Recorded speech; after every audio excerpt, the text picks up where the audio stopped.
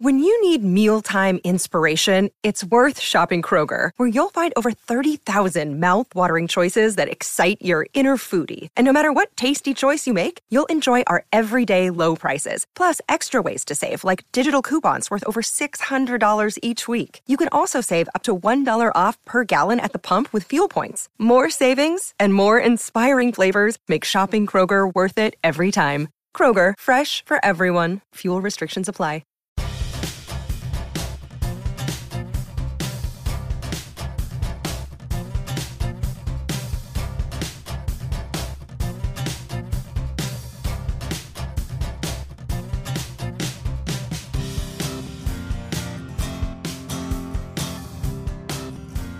Welcome back to the Love Tennis Podcast with me, James Gray of iNews.co.uk and the iNewspaper. I'm here, of course, joined by George Belshaw, the tennis writer, and our resident tennis coach, Calvin Betton. And I think we're running out of time to say this, but Happy New Year, chaps. Calvin, how did you see in 2023? I think I was watching Roadhouse, the Patrick Swayze film from the mid-1980s. So, yeah. Rock and roll as usual, then. It's right up there at the top of films that are so bad they're brilliant. I mean, doesn't that goes for a lot of Patrick Swayze films, right? Yeah, pretty much all of them. This one, this is a top threer in films that are so bad they're brilliant. It's hugely entertaining. I'd love to hear the rest of that list at some point in another week. Well, Point Break being the one that springs to mind. Are you saying that Point Break's bad in any way? Great film. I think the script has a lot to be desired. George, how did you see in New Year? I assume you were 12 pints deep in some awful Birmingham nightclub. No, I didn't go clubbing. I went to my family's favourite curry house at about 11:30, and then me and my brother, sister. Sorry, did you go for a curry at 11:30? No, it finished at 11:30. We went about 8 o'clock. Right, okay. And then kind of went home, saw it in with the hootenanny and lots of sherry, basically. Never the hootenanny, George. I quite like it. I don't do it very often, but I think it's a bad rap. When you're pretty, well on your way, I think it's quite a nice thing to watch. You see the music, see some bad chat. Why not? What's the hootenanny? The Jules Holland thing? Yeah. Do you know when that's filmed, though, by the way? Yeah, it's in the summer, isn't it? Oh, no, it's not that bad. I keep saying that to people, and they're always like, "Oh, it's really early." The answer was like December 14th. But even so, I was always thinking, like, what if, obviously the Queen died earlier this year, but what if one year, the Queen died in between, and they needed to work in reshoot a big the whole special? thing. Well, no, would it be if somebody was on it? What if somebody who was on it died? Yeah, well, that'd be even more awkward. That would be awkward. Jules himself. It wouldn't be a great way to see it in, would it? The posthumous Jules Holland hootenanny. What a load of nonsense. Of course, to non-UK listeners, of whom there are many, this will mean absolutely nothing. But maybe just YouTube Jules Holland hootenanny, and you'll see quite how old we're all feeling. Can I ask another question, James, about your intro, and at what point we're allowed to make our big reveal? Because I heard you called us a name, and I'm wondering at what stage. I know I've sort of teased this in a few episodes, and I'm wondering if I'm teasing people even more now, but are we going to finally unleash the tease at some point today? Well, particularly keen and eagle-eyed Twitter followers will have seen there's been a change of handle. And we'll seen that, which is bad for me. Yeah, not including George Belshaw. And we'll see that we are undergoing something of an evolution. We're currently in a chrysalis, and in the next couple of days we will emerge a fully formed butterfly from the caterpillar that was Love Tennis Podcast. We will have a new name. We are going to be Tennis Unfiltered, which would suggest that up to now we've been rather filtered.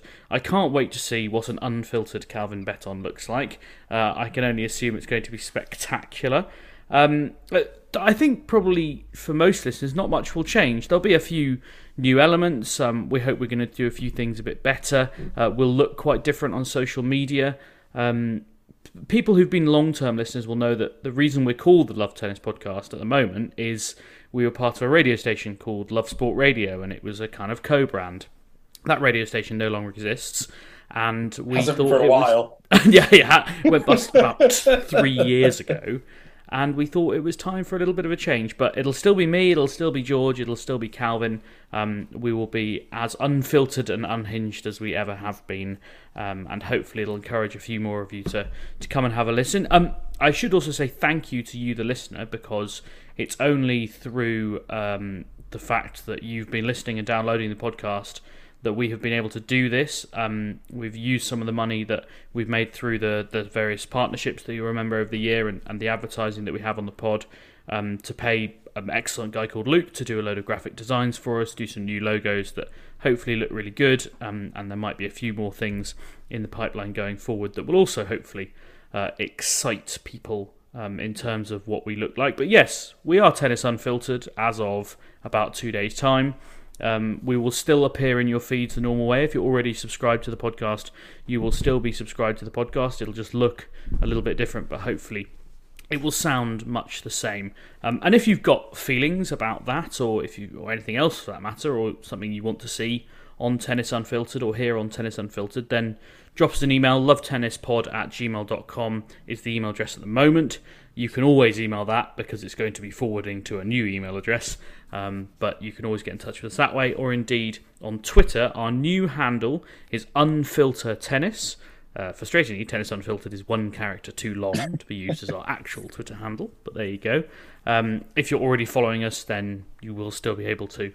And as always, you can find me, James Gray Sport, Calvin Calvbeton on Twitter, and Belshaw George is your handle, I think, George. Have I got that right? Okay, yeah, great. Nailed it. Thanks very much. As I say, hopefully not much will change. We'll still be talking about tennis. We'll still be as insane as we always are, and hopefully we'll talk a bit less about Jules Holland. This week we're going to talk about the United Cup because that is approaching its climax. We'll talk a bit about the first tour events of the year. There's action over in Auckland when it's not raining, and also over in Adelaide where there's a really packed draw. We'll talk a bit about Feliciano Lopez, Martina Navratilova, some troubling news for her. Emma Raducanu retired overnight here in the UK with yet another injury. We'll discuss what that means for her Australian Open hopes. Boris Becker might come up, and Venus Williams too. I think we should start with the United Cup though, because that has been ongoing for the last week or so, and Britain have had a pretty decent run. They made it through to the City final because of the way this tournament's been formatted, but it was effectively a quarter-final up against a very strong United States team. They went down fighting. They lost 4-1 as it was in the end. Cam Norrie with the sole victory for the Brits over Taylor Fritz. Very notable victory there. Katie Swan won a set-up against Madison Keys but lost in 3. Harriet Dart was soundly defeated by Jessica Pegula, and then Frances Tiafoe won the deciding set to seal it against Dan Evans. George, we have obviously talked about this tournament lots in various different ways, and the format has been unusual. We're now down to the semi-final stages where we've got Poland against the United States and Greece against Italy. I looked at the matches that is going to throw up and thought, well, it's actually a pretty good tournament, really, isn't it? It's produced some exciting ties, and it's going to have some really high-quality matches in the latter stages.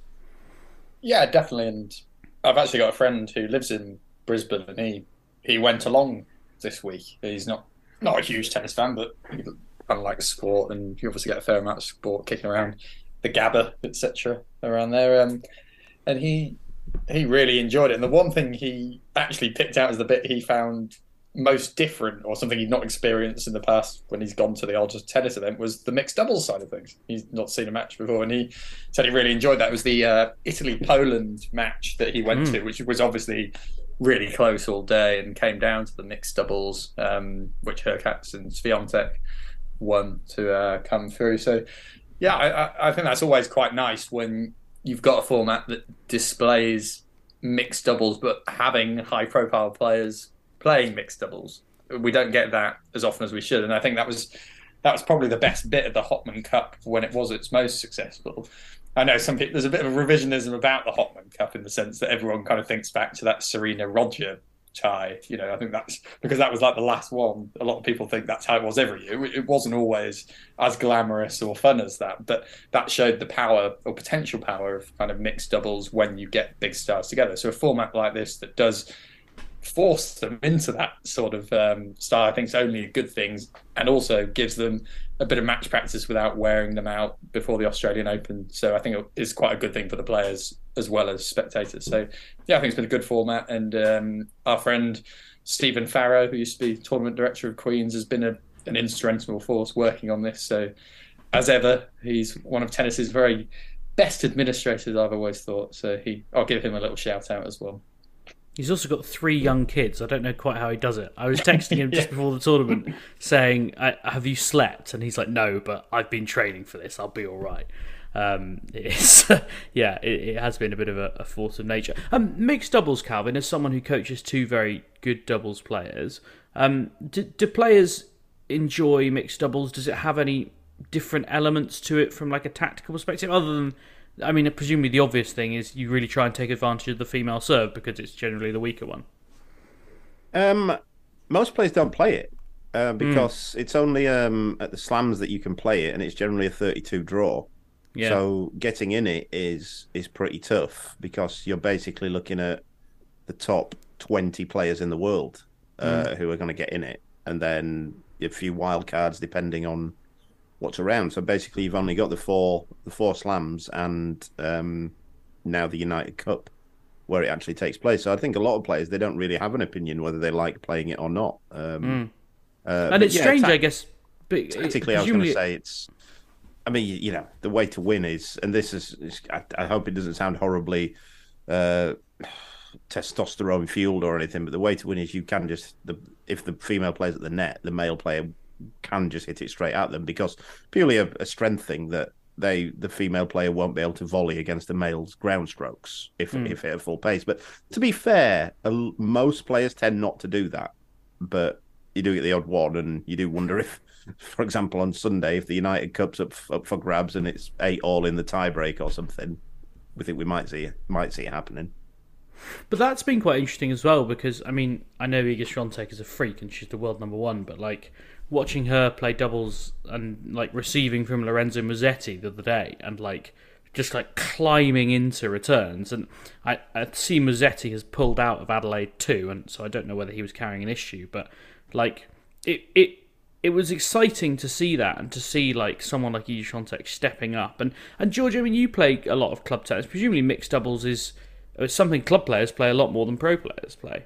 Yeah, I was going to say, I mean, it's one of my formats of choice, to be honest, at this level. I love it. You'll be shocked to hear. And on a number of levels, that does not surprise me.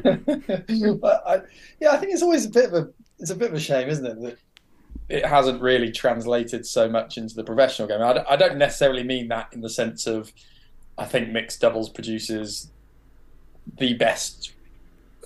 You know, for me, I still prefer watching top level singles compared to other formats, even though I play doubles a lot more than singles. I think the very best singles matches is the highest quality you get in sport, really. And I mean that beyond tennis as well. It's superb and one of my favourite things. But it's a shame that we don't tap into more, and this is doubles more generally, being kind of promoted, because so many people do play it at club level, and it is something people are interested in. And a lot of people who love playing tennis, they love watching the doubles because they're thinking, oh, what are they doing? How can I take that back to my club? Whereas playing singles at club level is a lot more rare, unless you're kind of playing like National League level stuff, which I did and used to get trounced at weekly when I was a younger lad. But the other side of it that's specific to mixed doubles that I'm always kind of urging tennis to do more is that I think the big selling point of tennis as a sport, and I'm taking this from our media lens as much as anything, James, in terms of how you sell a sport, is the fact you've got men and women virtually paid equally, you know, a few rungs aside, far better than any other sport, out there equally in the limelight in many ways. It's great for stories. It hits stories that other sports like football, like cricket, like rugby, who are trying to push their kind of women's sports, but they're not as predominant as tennis is, or as level the playing field as men's and women's tennis is. And just by the very nature of having these big, high-profile athletes, creates these stories and these interests that you can't get from a male-only sport. And then the other thing that doesn't happen, and this can't, well, it could potentially happen in some sports, but not many, due to kind of the physical issues of, you know, imagine, you know, Lucy Bronze running against a 6'4" centre back or something at the male level. There's such a physical dominance that it's hard to stick them on the same pitch and make it a good product. But in tennis, you've got this kind of buffer of a racket. You can have a man and woman, and that in itself can as we saw with Federer and Serena, it can generate really good stories and get people really interested. And I just think it's always such a great shame that tennis doesn't try and promote this. And I know you've got the problem from the player side, but this format feels like a really good kind of happy medium where you've got that good level singles, you've got this mixed doubles finally put forward centre that's going to attract top level players playing it all the time, rather than just the odd random slam pairing where you get, a Jamie Murray and an Azarenka, which is fine, but it's not the same as a Federer Serena or a Murray Serena, as we have seen at Wimbledon as well. So yeah, I hope it kicks off and I hope it goes well, because I'd love to see more mixed doubles and I'd love to see more top players kind of playing it at the slams. I think the problem with it at this, and it's been a problem in this format, is that you're not going to see many matches where it's live, where the tie is still live. If you're going to play it last, it's by far the least likely option that it will still be alive by the time it gets to the mixed doubles, because you could have 4-0, 3-1 either way, and then the only way it can be still live is at 2-2. And I think we've seen a lot of that. But also, as George said, it would be nice if it happened more, but it's just never going to happen because the top players just won't play it in tournaments.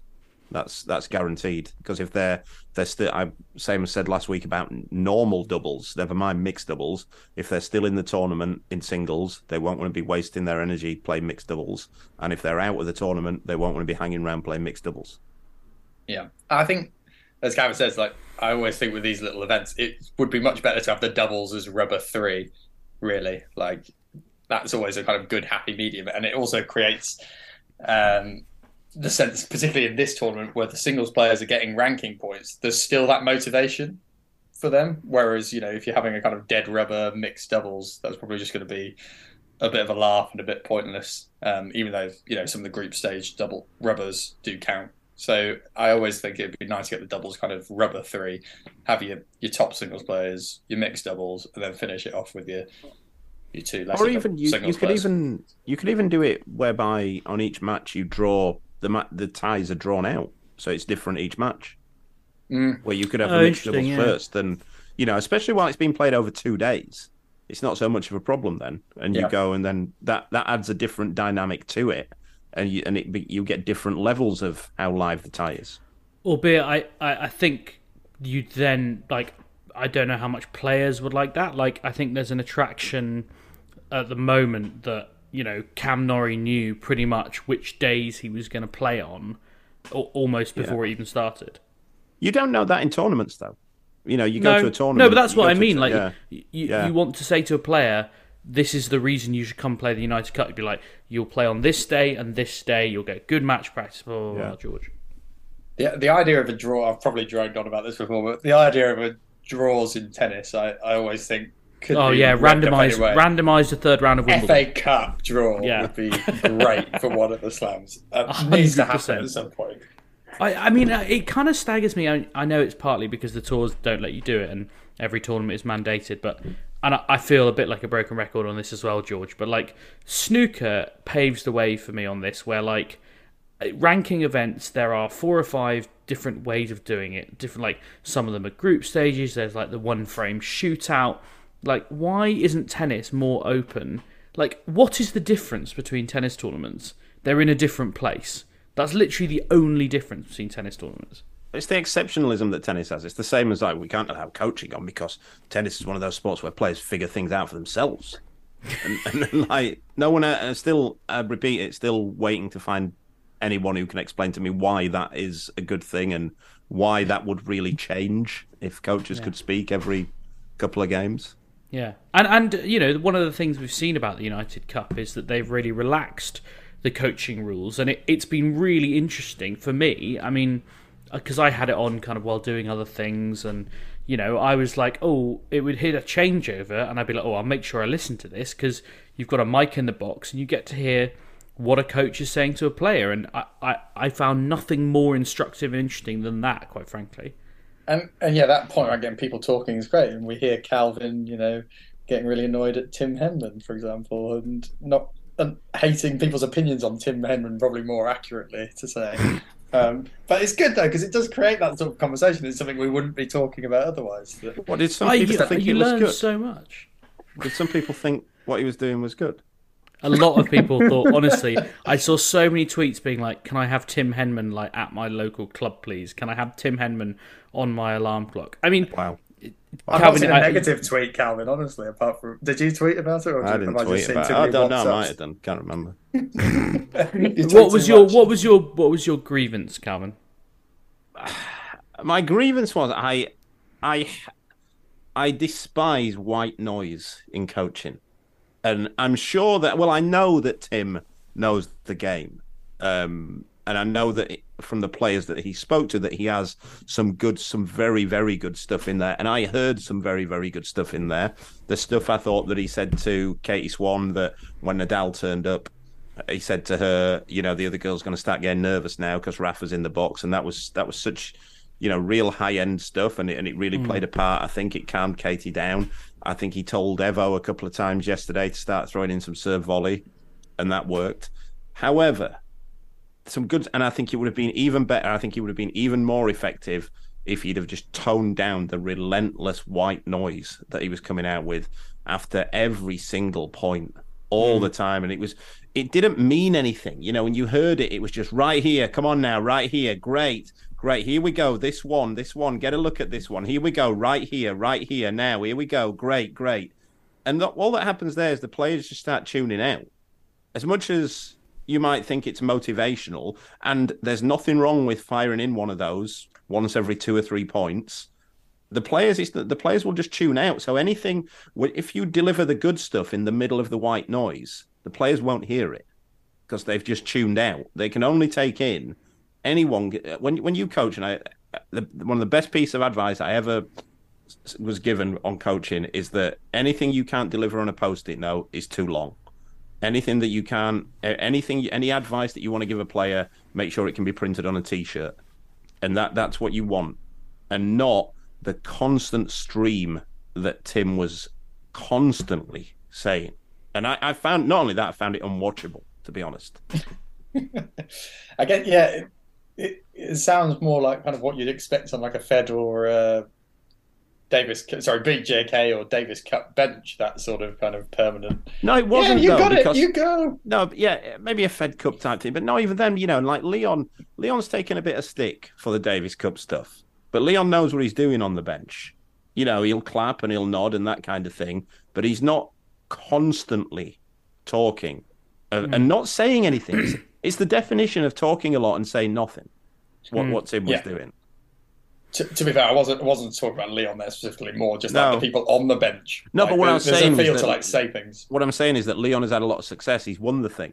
He's made a couple of semi-finals as well by knowing the right time to say something, delivering a key bit of information to the player, and I think, like I say, I just wish Tim would have toned it down because I'm certain that he's got a lot of good stuff to say.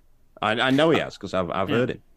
I wondered. I mean, I'm not saying Tim was nervous, but like there was definitely an element. It was particularly like the first 20 seconds after the game. Player comes over, sits down, and you get some of those like those white noises, and it's like great serving, well done, yeah, love that. And Tim would just sort of stand in front of the player and like shift his weight between his feet. I know what you're saying, yeah, but I think what it is, James, as well, is it's and I don't want to sound like a bell when I'm saying this, but it's a level of inexperience from Tim from a coaching point of view that he's not done it. And I think what tends to happen then is that you tend to want to have to justify your place. You start worrying, and it is like I've been there previously, and I like to think I'm better at it now, that you start thinking, I've got to say something here, or they'll think, why is he even there? But they never think that. The players are focused on it. So you're better off just waiting until you've got something of value to say. Like some of the stuff, I'm sure as well that Tim will listen back and go like, what you on about there? Like there was a period where he said something like, get a look at a second serve. Like that, he doesn't have any power over that. It depends if the other guy misses one. Like, it's not a tactic. Isn't get a look at a second serve. Let's see his hamstring, lads. Let's see his hamstring. Yeah. I also have to say, like, in very kind of amateur terms, whenever you're stood next to someone on the court and someone says to you, "Oh yeah, go on, get a look at this," and then they hit a serve right on the line and goes past you, you just feel like, I tried my best. You've made me feel like a complete twat. But also, though, if you're doing that, if you're constantly talking and constantly thinking you have to justify your own presence there, you're missing the stuff. You're not really focusing on it. You're focusing on, your mind is then on what you can say, rather than just sitting watching the tennis match and spotting the little patterns that may be emerging that is going on. To bring us ruthlessly back to the tennis briefly as well, I thought it was worth mentioning Cam Norrie's performances in the United Cup, because he went unbeaten, Britain's #1 player. Obviously, not someone we associate with those team events, because he's not the most effusive or necessarily the biggest talker, and you've got Evo on the bench who talks for 4 anyway, so it's not too much of an issue. But he beat Alex de Minaur, he beat Taylor Fritz, and I think most impressively of all, although I appreciate he's not fully fit, he beat Rafael Nadal. Starting the year with 3 wins over are they all top 10 players? I mean, de Minaur's not, but it's still a good set of results, George, isn't it? Yeah, I'm not at all surprised, James, because I've been backing him to win the Australian Open after his exhibition exploits. So, it's good to see that carry through, and he'll be winning another 7 matches in Melbourne. High quality hitting in Saudi Arabia, that's what he had. Yeah. But no, look, Cam, this is going to be another interesting season for Cam, because, I think we all think he's done pretty well this year again to kind of maintain where he was. The challenge now is, can he go any higher? I think it's really hard to stick around where Cam Norrie is for a player like Cam Norrie, who it doesn't have the weapons at his disposal. I think of someone like David Goffin, who spent a lot of time in top 10 for years on years and years, and definitely in terms of weapons and what he had, wasn't necessarily a top player. You could say David Ferrer is another great example of someone, I'm not saying these guys aren't really, really talented, brilliant tennis players, but when you look at the armory other players have in comparison, if they can get all the things right that players like Cam, Ferrer, Goffin get right, they would be comfortably better players in some ways. The challenge for him is now, how much can he keep pushing on? Jokes aside, can he go one better at a slam? Go from a semi-final to a final? That would be an amazing achievement for Norrie, and something I couldn't believe would have happened if you'd have said that to me 3 years ago. I'd have taken so much money against you, like the thought of Cam Norrie coming anywhere close to winning a Grand Slam. Second week even, yeah. Do you think that's a fair comparison, Calvin? David Ferrer, Cam Norrie, is that the kind of player we should be thinking about him as now? I don't think he's that level, to be honest. Ferrer made a couple of Slam finals. I don't know if Cam's going to be doing that, but not far off, and similar in the notion that they both make a lot of balls and they both work extremely hard. Cam, I guess, is a bit more unique than Ferrer. He offers a different problems to solve for his opponents than Ferrer did. Ferrer was just a workhorse, and he's right-handed. He was a bog-standard counter-punching baseliner, whereas Cam offers a bit different in the way he hits his backhand, the way he hits his forehand, and he's a lefty. But I think Ferrer would, at the minute, unless Cam moves on again in the next 18 months, 2 years, I think Ferrer would be the better player. And just briefly, Norrie's, not to take anything away from him, he beat Rafa Nadal. He's never even taken a set off him before, so that's obviously a huge positive for him, as psychologically as it is for tennis-wise, I suppose, Calvin. Yeah, it's always a big win when you beat one of those guys the first time you beat them. It gives you some belief. But yeah, I'll say quickly as well, I actually think Evo was pretty unlucky, and Britain were pretty unlucky against United States, because he was the better player against Tiafoe, and then I think it was 4-all in the second set. He was a set up 4-all. He had love 40.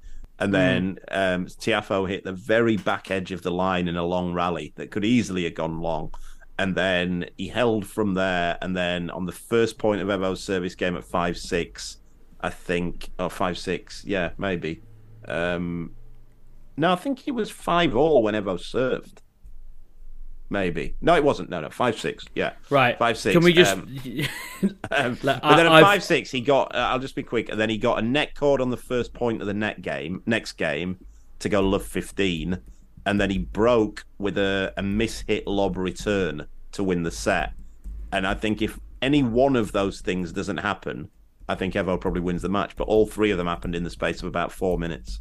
And if Evo wins that match, then it's then 2-2. We go to a crucial mixed doubles. All right, you probably still back Pegula and Fritz to beat Dart and Evans in mixed doubles, but you never know. And doubles, as you well know, Calvin, doubles is an incredibly close run thing at the best of times, especially with the no ad scoring. It doesn't take much for ties to swing. But yes, United States through to the semi-finals. They take on Poland. Greece against Italy in the other semi-finals, going on this weekend, of course. After the break, we'll talk about Emma Raducanu. Welcome back to the Love Tennis podcast, soon to be Tennis Unfiltered. Don't get a shock if a new podcast appears in your feeds next week. We will be called Tennis Unfiltered as of next week. A little reminder of that from me, James Gray of iNews.co.uk and the iNewspaper. We'll still have George Belshaw. We'll still have Calvin Betton. Very little else will change. We might have some new bells and whistles, but we are still the same three blokes complaining about tennis. I wanted to talk about Emma Raducanu next because some quite sad scenes from overnight or early this morning, depending on which time zone or which country you're in. This confusion about what day it is only going to get worse when I fly to Australia in a couple of days, by the way, so I apologise in advance for that. Emma Raducanu beat Linda Fruhvirtova in the first round in a pretty ding-dong match that lasted more than 2.5 hours, but she came through that well. She then bageled Victoria Kuzmova in the first set of their second round match. She then lost the second set 7-5 and then went over on her left ankle. She was only able to play one more point after that, having received treatment before being forced to retire. She left the court in tears. It was quite troubling to see that. And 11 days from the start of the Australian Open, George, Emma Raducanu's got her ankle presumably on ice and kind of praying for good news from a scan. Yeah, it's really frustrating and disappointing again. I mean, she put forward her main goals for this season. One of them was to win a title. One of them was, the main one was really to try and stay physically fit and to kind of have your first matches of the year. And like this is really not ideal.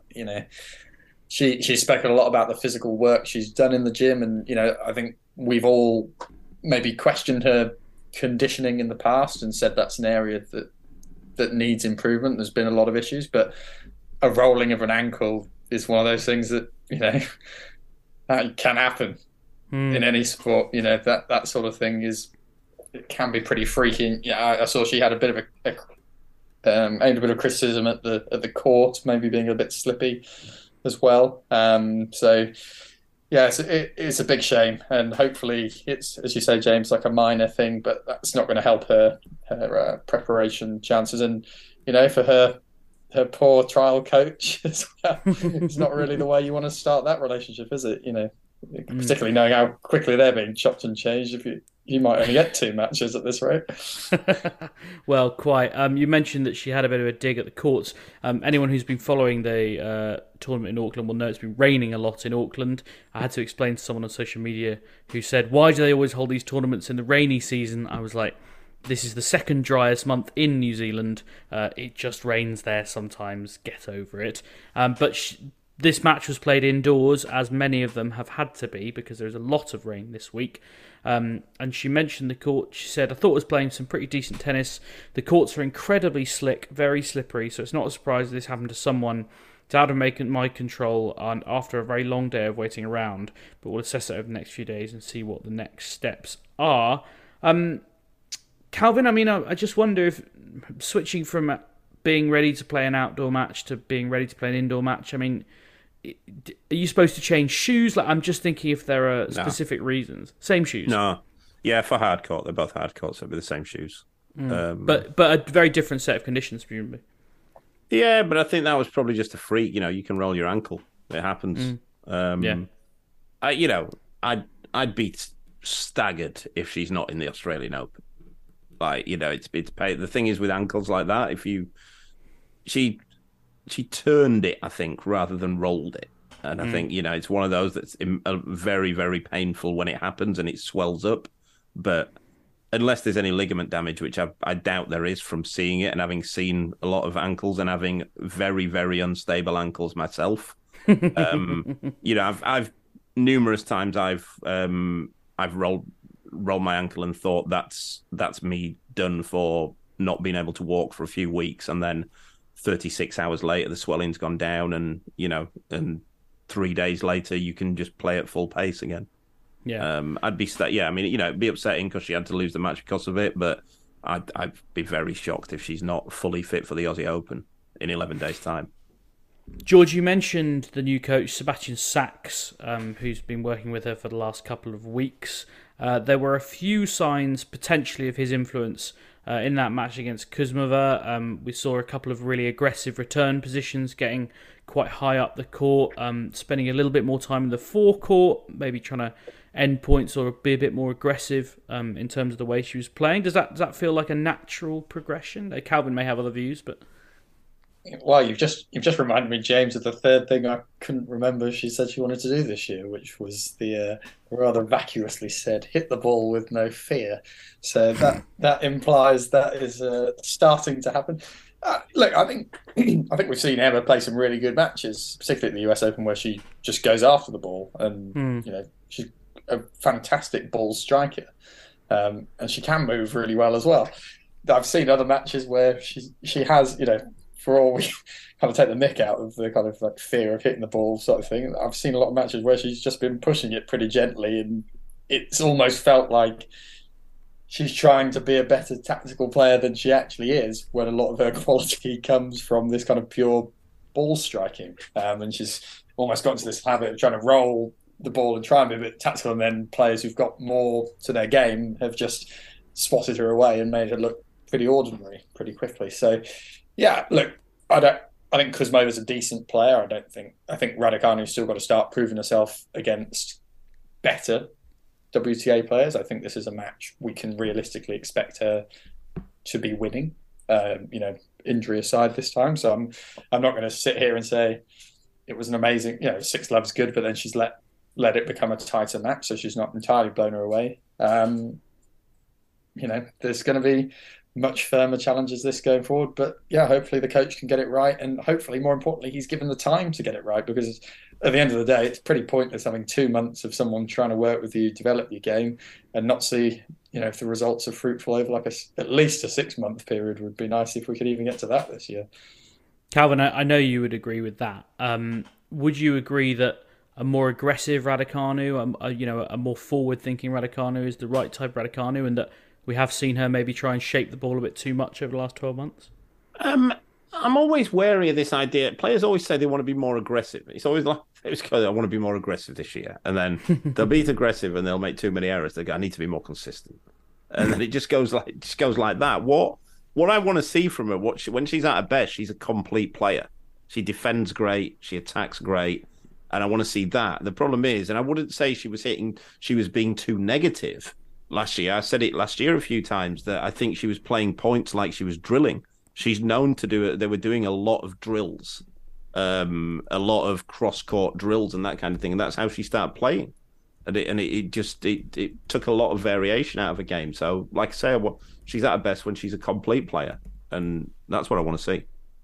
Yeah, I think that's a really important point, because if you think about the kind of best women's players and men's players in the game at the minute, and you track their improvements, what happens, you're thinking about those who are improving every aspect of their game, not just one. And the idea of just being more aggressive is really just thinking about this kind of forward attack. But Swiatek has come on leaps and bounds in her defensive work, as good as her offensive side is. Alcaraz, he's really increased his capabilities of covering the court, but also having this aggression, this great defense, and he's improved at his volleying and net play as well. So, I think you do have to think about it in the round and not just treat it as one angle. There'll be an aspect where she's kind of just saying things to the media occasionally and just batting things away, I'm sure. But again, this is something that probably comes from having a bit more of a stabilised team around you when you can take everything together rather than one small aspect that you want to push forward. If she's going to get back to the top 15, the top 10 in the world, she's not going to do that by just hitting huge balls. She doesn't hit the ball as big as some of the other players. She doesn't hit the ball anywhere near as big as Naomi Osaka or Sabalenka or Coco Gauff or Anisimova. She doesn't hit the ball as big as those girls. So saying that she wants to come out and be more aggressive, that won't be what takes her there. What takes her there will be she's a good tactician on the court, and she's got other elements. You know, she's a complete player. Yes, quite. Sorry, George, I thought you were going to jump in there, but I got confused about the finger pointing my face. system. Yeah, quite. So we're going to see, presumably, we expect to hear something in the next 36 hours about exactly what the prognosis is on Raducanu's ankle. But as Calvin says, I'm kind of tempted to agree with you that I don't think there's any chance that she'll pull out. She'll give it a go one way or another because, you know, there is plenty of time to recover after the Australian Open, kicking off in just 11 days, of course. Sorry, Calvin. We said as well it's 11 days to the Australian Open. It could easily be 13, 14 days. She could request a Tuesday. I don't even know whether they maybe start Wednesday, some of the first round matches as well. Under those circumstances, if she needs the extra days, 2 weeks, plenty of time for that kind of thing to heal. Slightly funny story, which I think has actually been slightly misreported. Speaking of people who might not be in the draw at the Australian Open, Naomi Osaka's not someone we've seen a huge amount of lately. She's not played tennis in a while. And the Australian Associated Press, which is an agency, AAP, down under, put out a story today saying mystery surrounds her playing status. She's still signed in. She's on the start list, but posted a load of photos on Instagram entitled Europe last week, where she was on holiday with her boyfriend Corday, who I believe is a rap artist, one of these modern musicians, I believe, sort of speaking in rhythm, as far as I'm aware. But I think that's been slightly misinterpreted that she was in Europe last week. I don't think she is. I think the concert was a few months ago, Ben Rothenberg tells me. But, George, if we didn't have Naomi Osaka again at the Australian Open, that would be pretty bad, wouldn't it? It'd be pretty sad. Yeah. It would be bad in the sense that we want people like Naomi Osaka playing all the time. Do I think it would be bad in terms of someone I think realistically can win this tournament right now? No. I don't believe Naomi Osaka would turn up and win this tournament. I think she looked way off it last year. I think it'll take her time to get back to any level to be seriously competitive at the Slams. I think Swiatek's moved on so much that I can't look past her winning anyone but her winning this tournament. I think it'd be a major surprise if it's not Swiatek, at least in the final, and probably winning it quite comfortably. It's a real shame, and I don't want to. I'm not aiming this at her particularly because there's been lots of water under the bridge under all this, but it's hugely tragic that this amazing athlete, this huge voice, and someone who is really engages people, has basically left the sport. And as we spoke last week in terms of the Forbes stuff, it's probably not going to affect her earnings. So the motivation to come back is probably going to be fairly slender in some ways, and the kind of high pressure around it when she clearly has other things that rank higher at the moment, which is, you know, totally fine, her decision, but a real shame for tennis that, you know, is short on superstar potential, or at least superstar potential who's actually actualized that superstar ability by winning majors, which, you know, Osaka's won 4. I think only Swiatek will be getting to that total in this little generation at the minute, unless Gauff can seriously step up. I was thinking about this earlier, actually. How many matches has Osaka played since Ash Barty retired? Because you think one of them's actually officially retired and the other one hasn't, but I bet it's only 3 or 4, isn't it?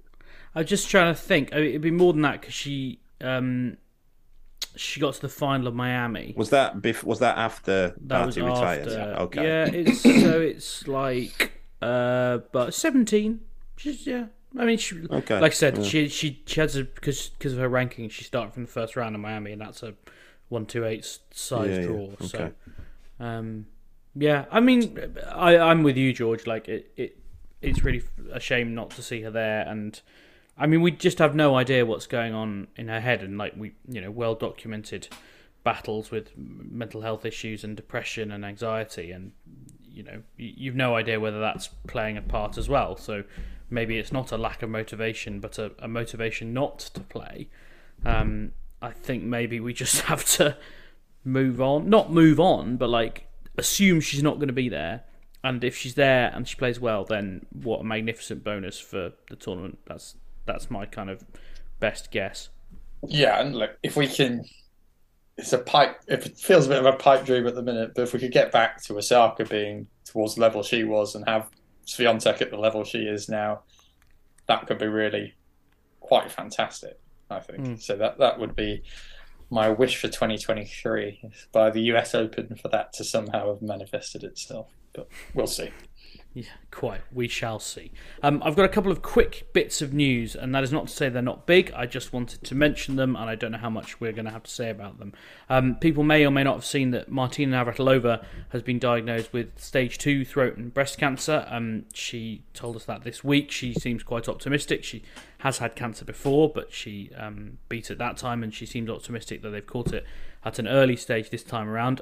We, all three of us, of course, wish her the very best, and hope to see her back fighting fit soon enough, but I don't know how much more we have to say about that specifically. More news breaking this week.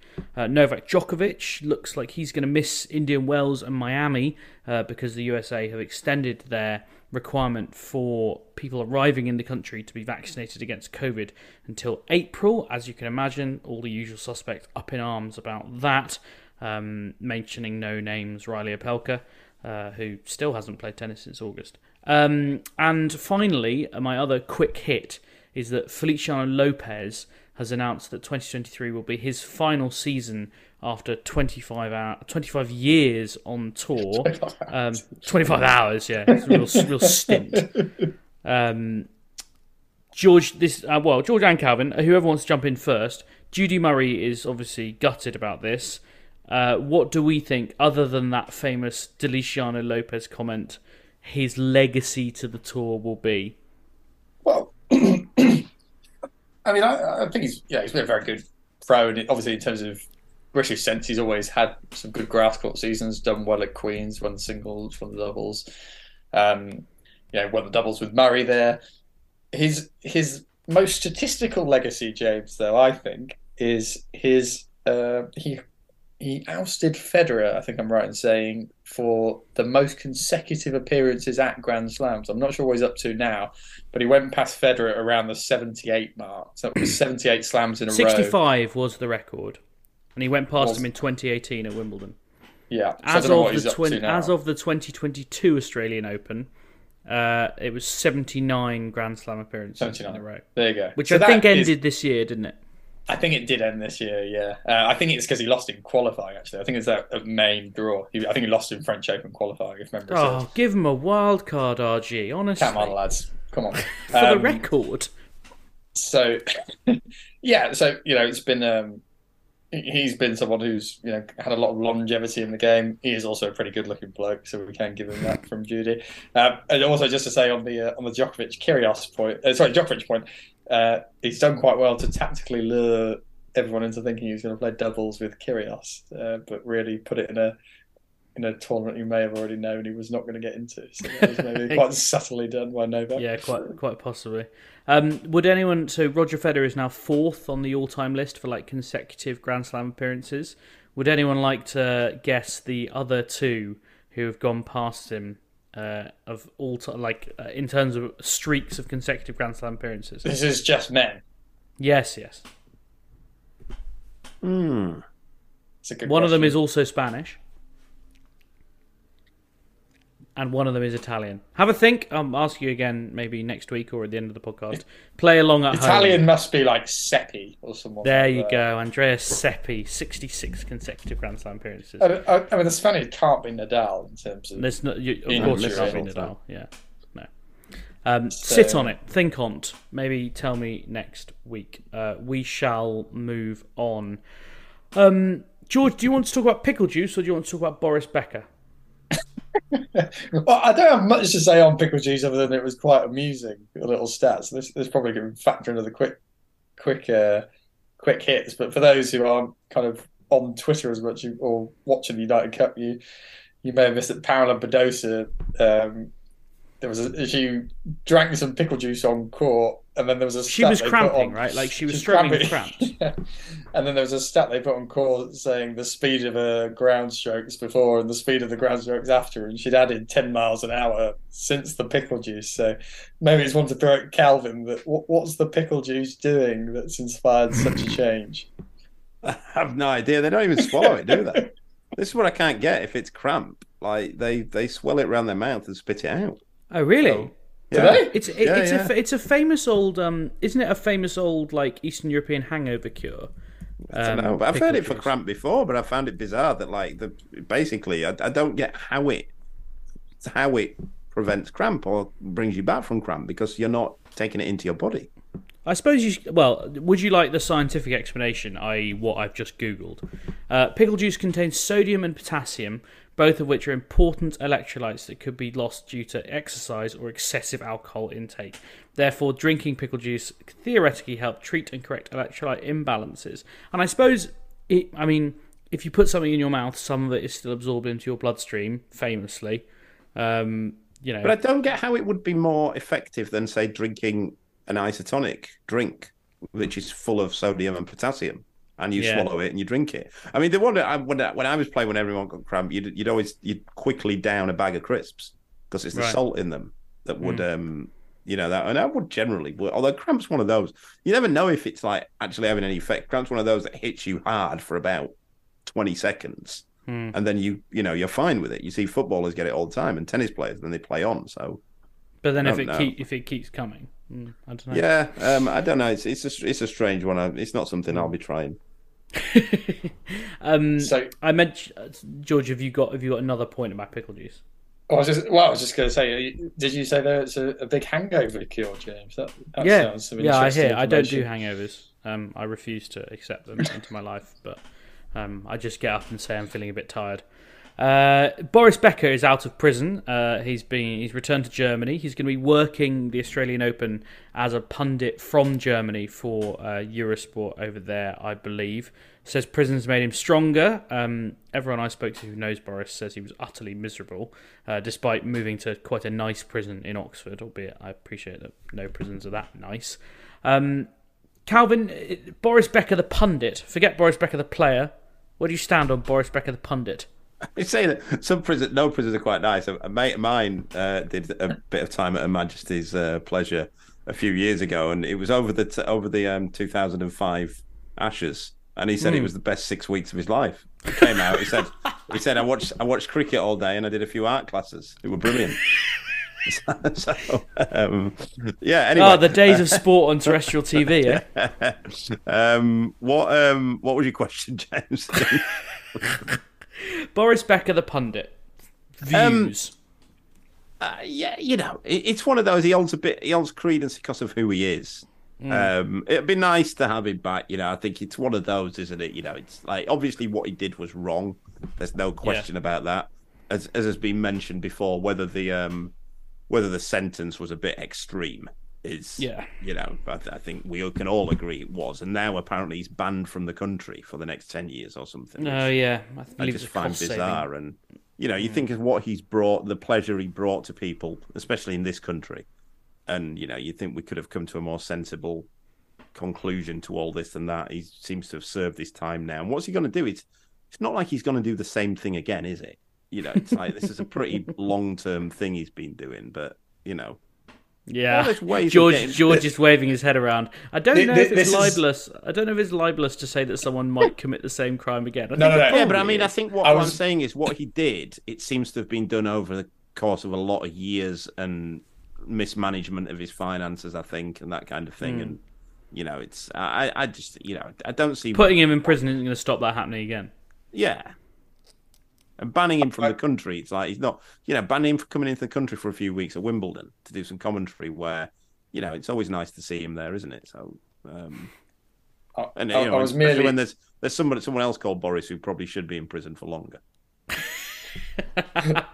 On this Boris specifically, I was going to say he's a man who doesn't often seem to have learned from many of his mistakes in other regards. Well, yeah, that's some of his nicknames. So I don't know how much more of this we can actually say without getting ourselves into. Prison sounds lovely, but I don't fancy it, and I can't afford the libel bills.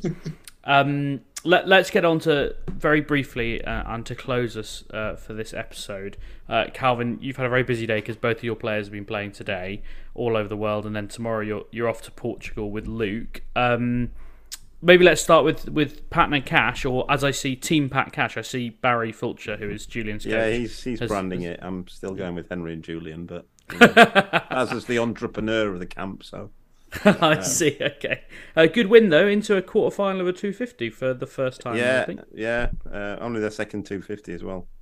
So, yeah, it's good. Then they go. I mean, they've got a very good chance tomorrow. They'd be favourites tomorrow against the two Indians, but that'd be interesting to see how they. I've no doubt they'll get a fair amount of crowds in. At that stadium to play the Indians. So. And then they go to Adelaide and then the Aussie Open. Unfortunately, I'm not going as it stands. The flights were just too expensive.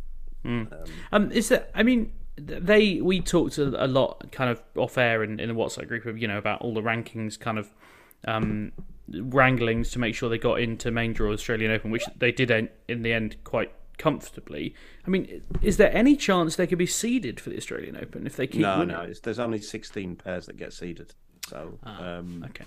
Yeah, no, the strange bit is now they'll have to do very well at this and next week and the Aussie Open to even look at have a chance of getting into Indian Wells.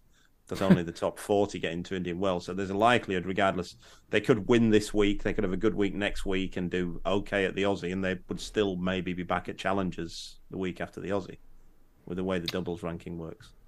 And Luke, I see, won today as well, playing doubles. Yeah, he won. He's playing Challenger in Portugal with a new partner. He's playing for the first few weeks this year. A Dutch guy called Sem Verbeek. They had a tough one against two local lads. There's been some talk, and Portuguese players and coaches are apparently known for this, that Luke struggled on his serve at one end. And there's been some talk that the coaches in Portugal tell their players what the signals are. Which is very, very frowned upon. Yeah, and I was telling someone earlier, and somebody said that is very frowned upon. Calv, even you haven't added that to your repertoire of shit out. And it's not. It's something that it's bottom drawer. But I know Henry and Julian had mentioned it to me when they played in Portugal the other week, and Barry, who was there with them at the time, said he had a serious word with the coach of the other two players who were both Portuguese, and then Luke said he found it bizarre today how they seemed to know where he was going on all of his serves. Crikey. And he actually served, his percentages were pretty good, were very good actually, but they did just seem to be picking them a hell of a lot. Crikey. Is it? I mean, that's not against any rules, right? It's not, no, but I think mainly because no one's done it, and it kind of is because it's coaching. I suppose you're not supposed to do it. So, yeah, it is. But it's one of those things that I've only seen it happen on 3 or 4 occasions, and on every occasion it's been very, very much frowned upon by everyone involved. So would you put measures in to stop that if kind of coaching everywhere became the norm? Yeah. Sounds like Barry might have put some measures in himself just to prevent that particular piece of coaching. Yeah, I mean, Barry's a lot more. I think Barry had a diplomatic word. I think if it was me that was there, it would have been a word that wasn't so diplomatic. But yeah, it's difficult. I think it's one of those that you've got to have some level of trust, and it's just one of those that you just don't do. We can all see it. I've been in many occasions in big matches where Luke or Henry and Jules have been playing, and I'm behind the opposition, and I can see the call that they're making. But no matter how big the point is, I won't make the signal myself to tell them. You just wouldn't do it.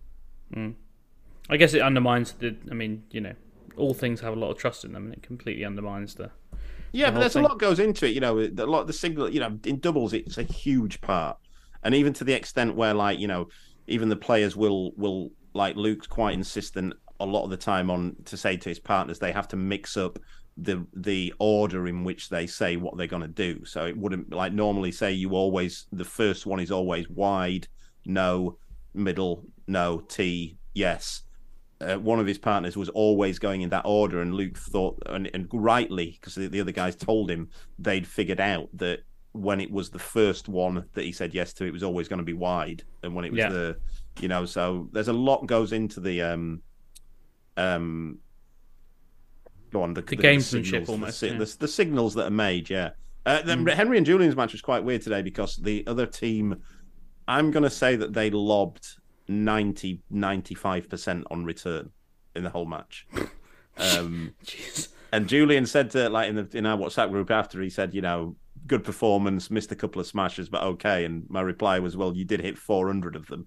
So missing a couple of them isn't a bad thing. But it was a bizarre match to watch. Like, they just, every single return went up in the air. I see. Well, weird one. Look forward, as always, to keeping up with them on their travels around the world. Good luck in Portugal as well, Calvin. That's all we've got time for on what is, for the last time, the Love Tennis podcast. We'll be back next week. I'll be out in Australia. Calvin will be out in Portugal. George will be in London. Back in London? How exciting. Back on your mic. Glamorous and exotic, as always. Please do leave us a rating and a review wherever you get your podcasts. And, of course, most importantly, do come back next week.